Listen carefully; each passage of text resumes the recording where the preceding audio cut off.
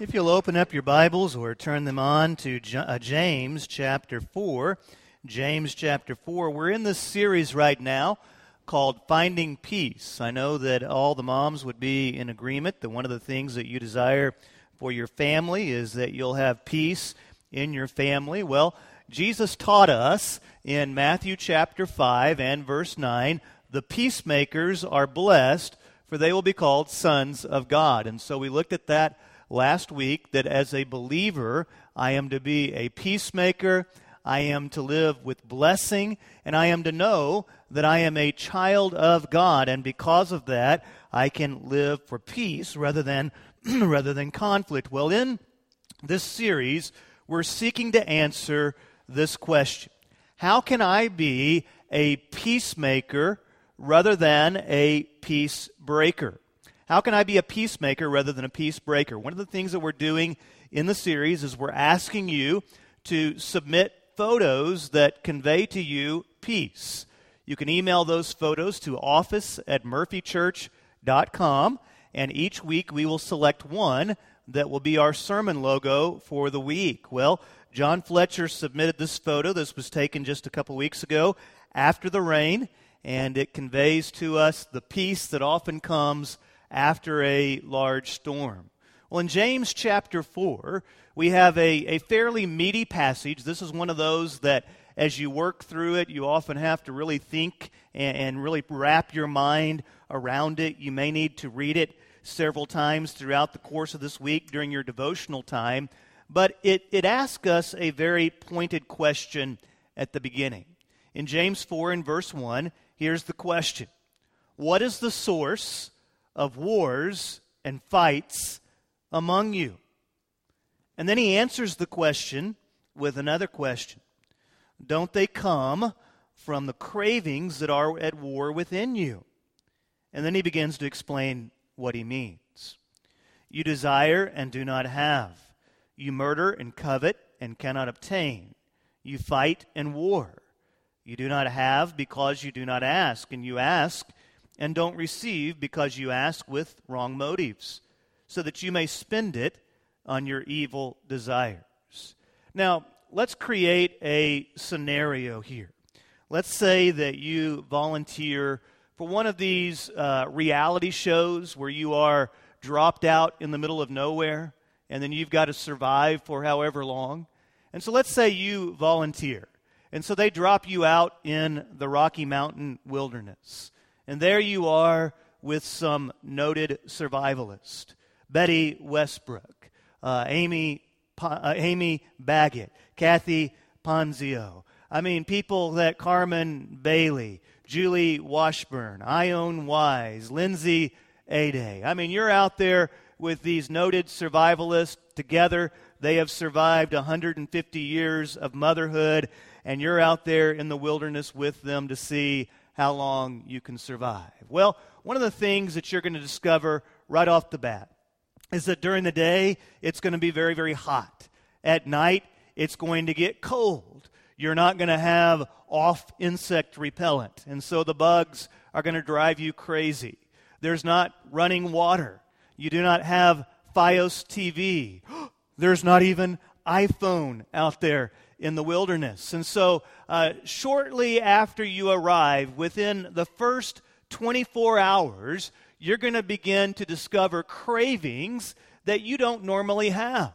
When you have all these things like food, water, and shelter, you don't necessarily crave them all the time, but when they're taken away, very quickly, they become the top cravings of your soul. I've got to get food. I've got to get water. I've got to get shelter. At night, I need fire. Now, let's say that over time, you were able to acquire all these things, and so you began developing a society.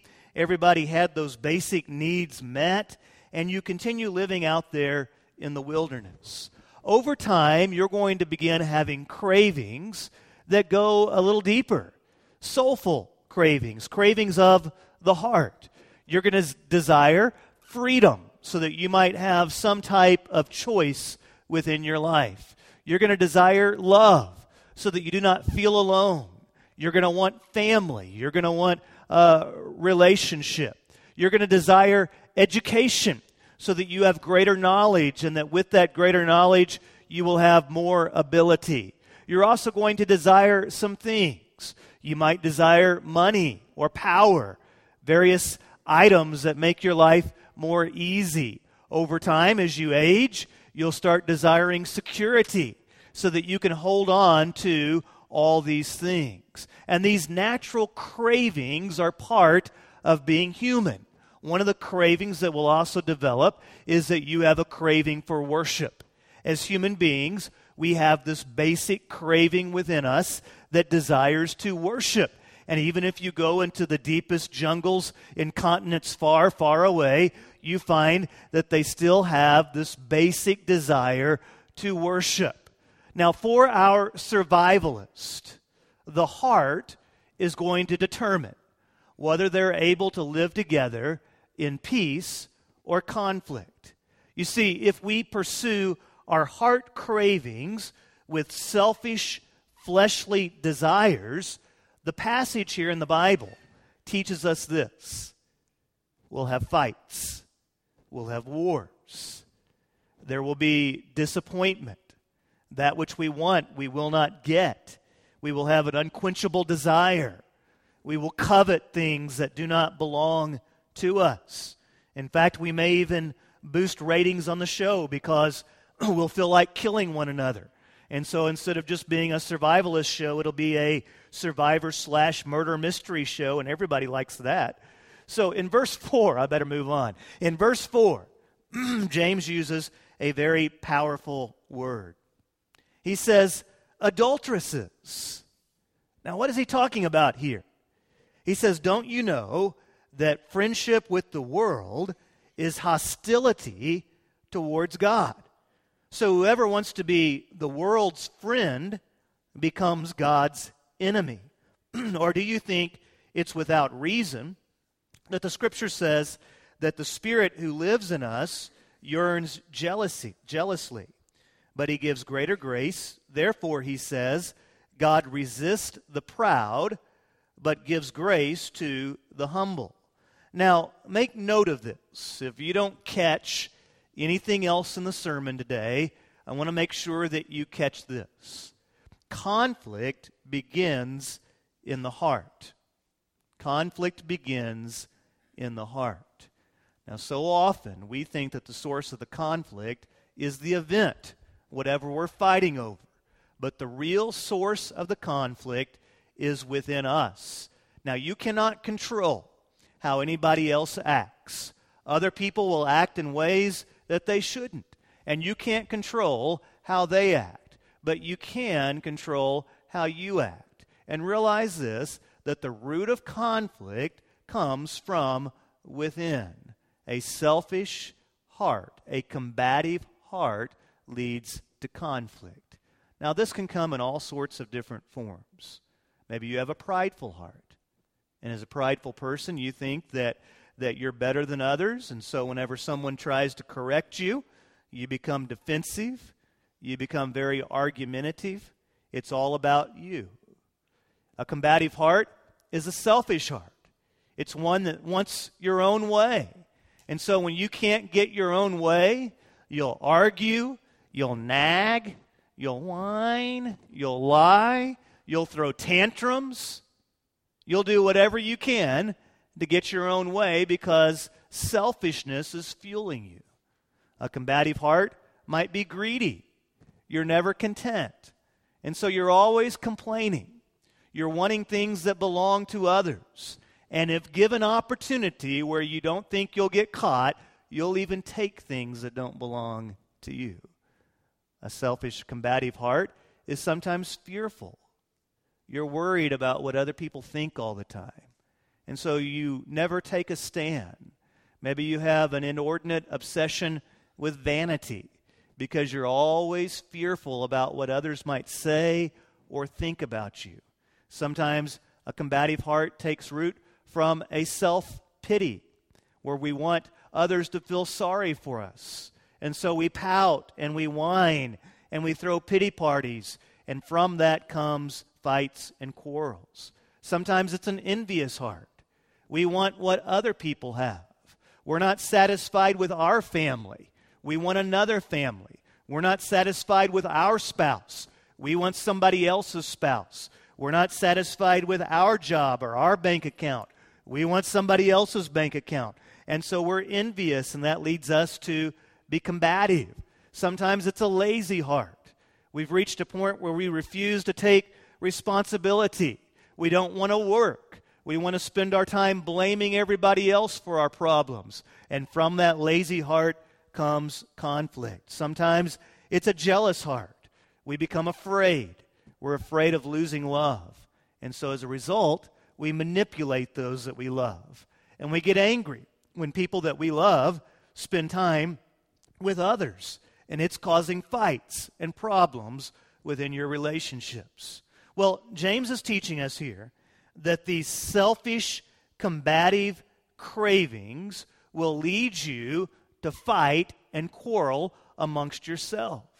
Now, we should expect that people who do not know the Lord are going to often be in conflict with one another because ultimately they're just following their heart. And their heart is going to be geared towards selfishness.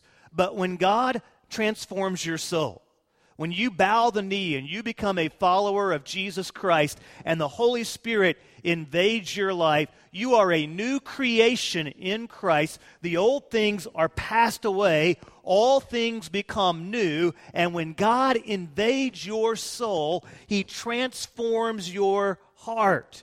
And so James, up in your face, and that's kind of how James rolls.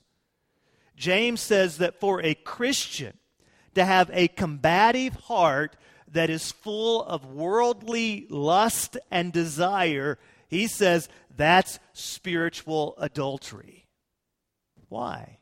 Why would this be spiritual adultery? Well, because you're trying to fulfill the cravings of your soul with earthly answers rather than spiritual answers. You're being guided by your own selfishness rather than the Holy Spirit. Ultimately, it comes down to worship. If you're a note taker, make note of this. You reflect what you worship. Over time, you come to reflect what you worship. Now, for many, we worship ourselves. Whenever you worship yourself, then you're always wanting in your life the glory. And so you're wanting the cheers. You're wanting the encouragement from your peers. You live your life for the promotion, for the compliment. You want the glory to yourself. Now, there's nothing wrong with wanting a promotion at work. There's nothing wrong with wanting to score the winning touchdown and being the hero of the game. But ultimately, you need to realize this, that if you worship yourself, you're never going to have peace. Why is that? Because the glory that we receive here on earth always fades. You cross the finish line first, and in doing so, you win the district track meet for your team, and the crowd goes wild, and the team puts you up on their shoulders, and they put that gold medal around your neck, and for a moment, you are the hero, but then the crowd goes home, and everybody forgets about what you did. The glory that you had fades, and then you're just left with isolation. And so then you once again have to do something to receive the glory. And you find yourself on this never-ending treadmill because you're living for glory to yourself. And as soon as you receive it, it fades. And so you can never really find the peace that you're wanting because the glory is always fading. Sometimes within Christianity, we subtly worship ourselves. Now stick with me on this. Sometimes in Christianity, we ride what I call the God train. And so we embrace Jesus, and we are embracing Jesus because we think that by following Christ, He will take me to my preferred destination. Now, this is subtle because this type of worship comes to church. It has morals. It has a big fish on the back of the minivan. Mercy Me is on the iPod. But if you break it down, the goal is this. I worship God so that he will take me where I want to go, and ultimately I am the object of my worship. I'm riding the God train so that Jesus will take me someplace. Jesus is not a vehicle to take you to your preferred destination. Jesus is your destination.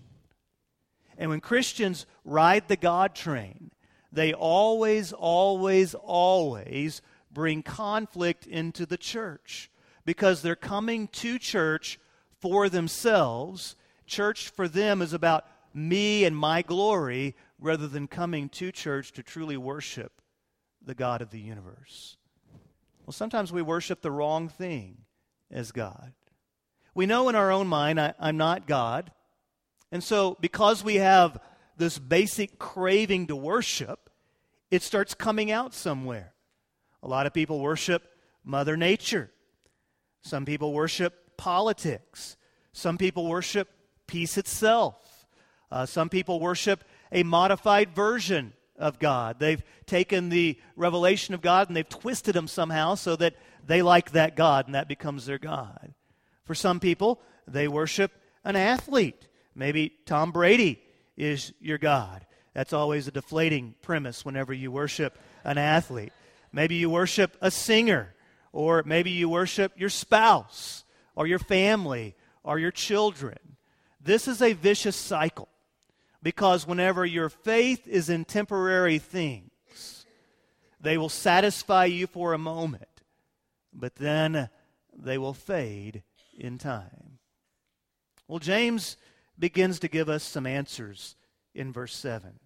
He says, "Therefore, submit to God, but resist the devil, and he will flee from you. Draw near to God, and he will draw near to you. Cleanse your hands, sinners, and purify your hearts, double-minded people. Be miserable and mourn and weep. Your laughter must change to mourning, and your joy to sorrow.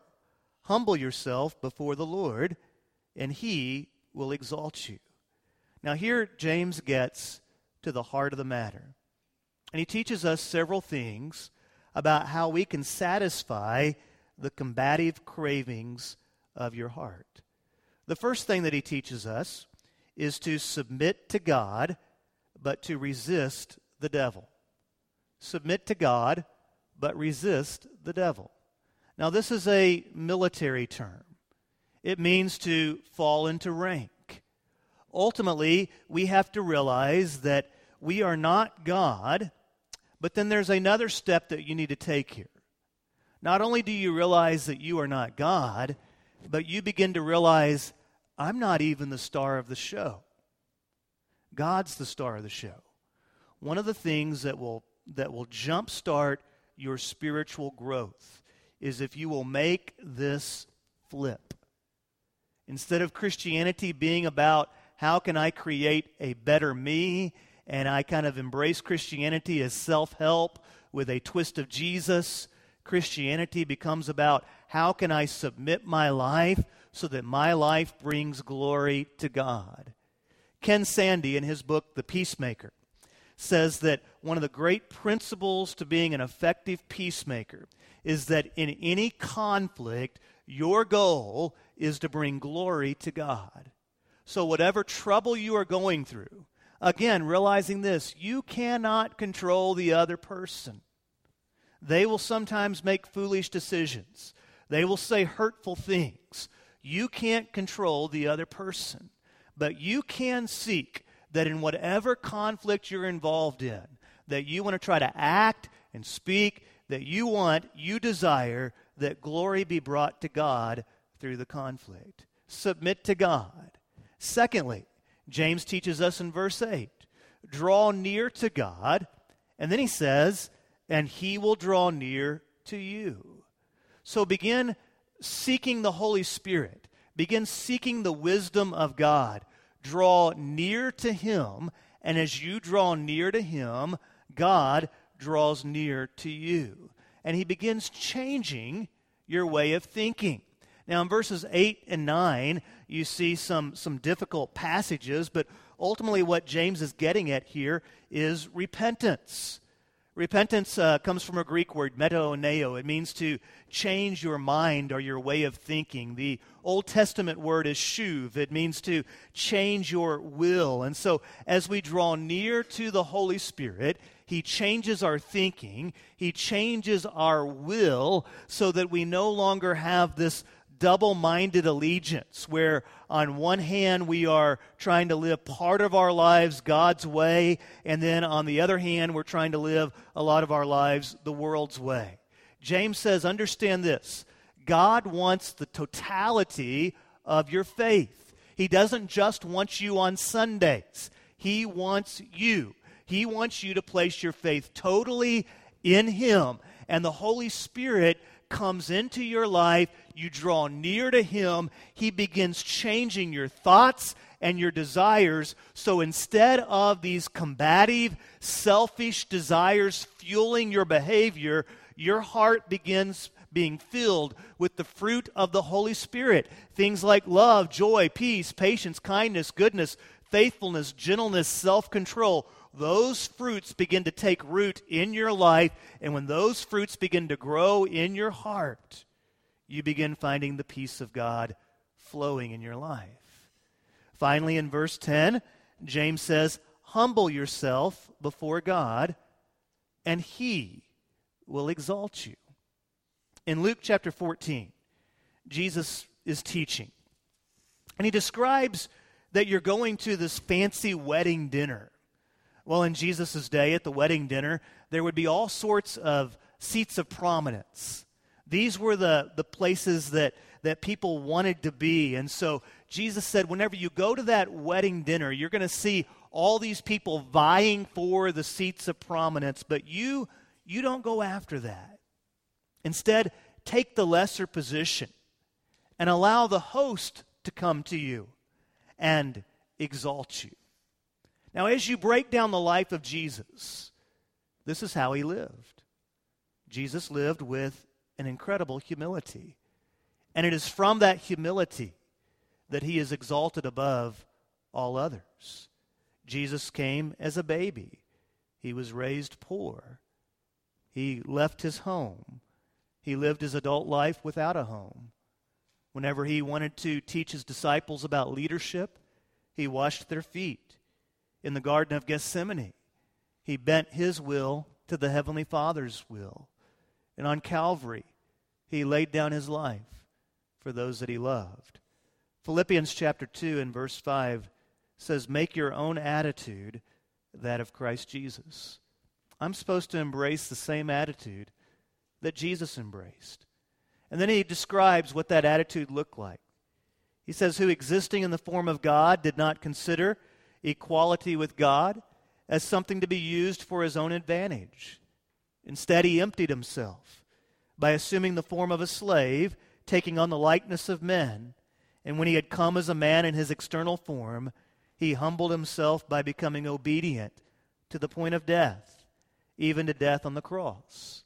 And it's for this reason that God highly exalted Him and gave Him the name that is above every name, so that at the name of Jesus, every knee will bow of those who are in heaven and on earth and under the earth, and every tongue should confess that Jesus Christ is Lord, to the glory of God the Father.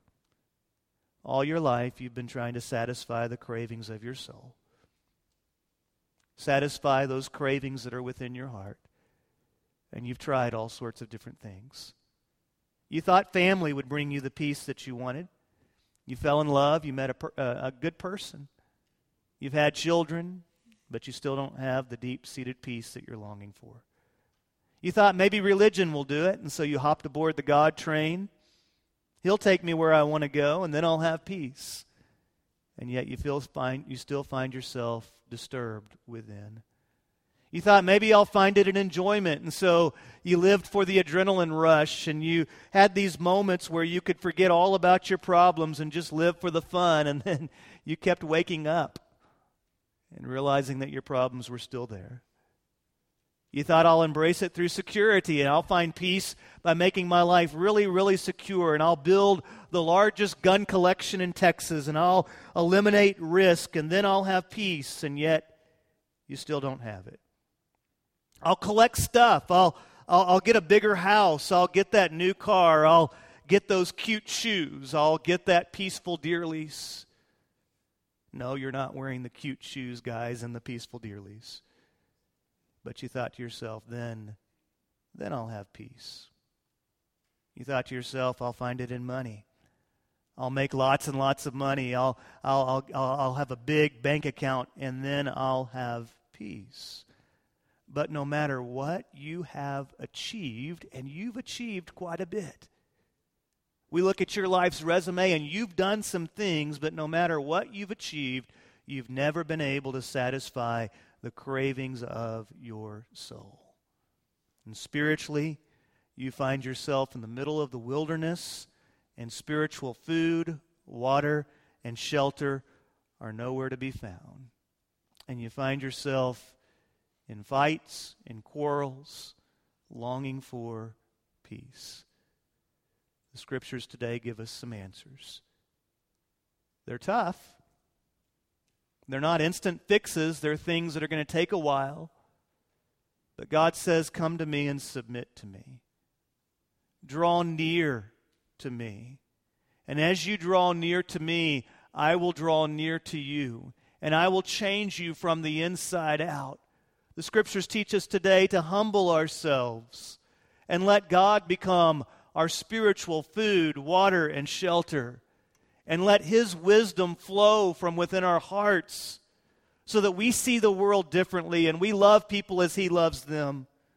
And it's whenever we draw near to God and submit ourselves to Him and allow Him to change us, that's when life quits becoming this continual fight. And the peace that has been so elusive throughout your whole life is finally found. And you begin to realize what Jesus meant when He said, "Blessed are the peacemakers, for they will be called the sons of God." Would you be so kind as to stand with me, please, as we bow our heads and we come to a time of commitment.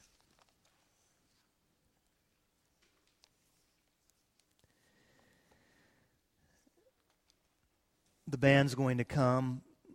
They're going to lead us in singing. You can sing with them. If you desire to spend this time in prayer, you can pray. I'll be here at the front if I may help you with anything. It is my joy. It may be that today is the day where you need to find the ultimate peace in your life. You need to receive Christ as your Lord and Savior. And if that's where you are, I would love to talk with you and encourage you in that decision. You can leave here today knowing that you are a child of God. Heavenly Father, we bow our heads before you and we acknowledge that within our lives there are some complexities that are difficult for us to overcome. Father, there's things that we want, things that we crave. And Lord, sometimes we find ourselves acting in ways that later on we're ashamed that we acted that way. Sometimes we say words that are hurtful. Sometimes we harbor attitudes that are selfish. Lord, we realize that we can't control other people, but Lord, sometimes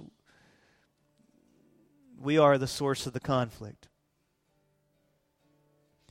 And we pray for your forgiveness. We pray that we might humbly submit ourselves before you. Open our hearts to your work. We pray, Lord, that we might draw near to you. And we know that as we draw near to you, that you will draw near to us. And so, Father, we look for those opportunities that you bring to our lives, where you exalt us and put us in positions of opportunity so that we might bring greater glory to your name. And we pray that you will help us to live our lives for the glory of our Heavenly Father. And may we see you do things in our lives and through our lives that causes us to stand in amazement. Father, I pray for families, for marriages, for communities, for schools. I pray, Lord, that we might have peace in our world that flows from within. In Jesus' name.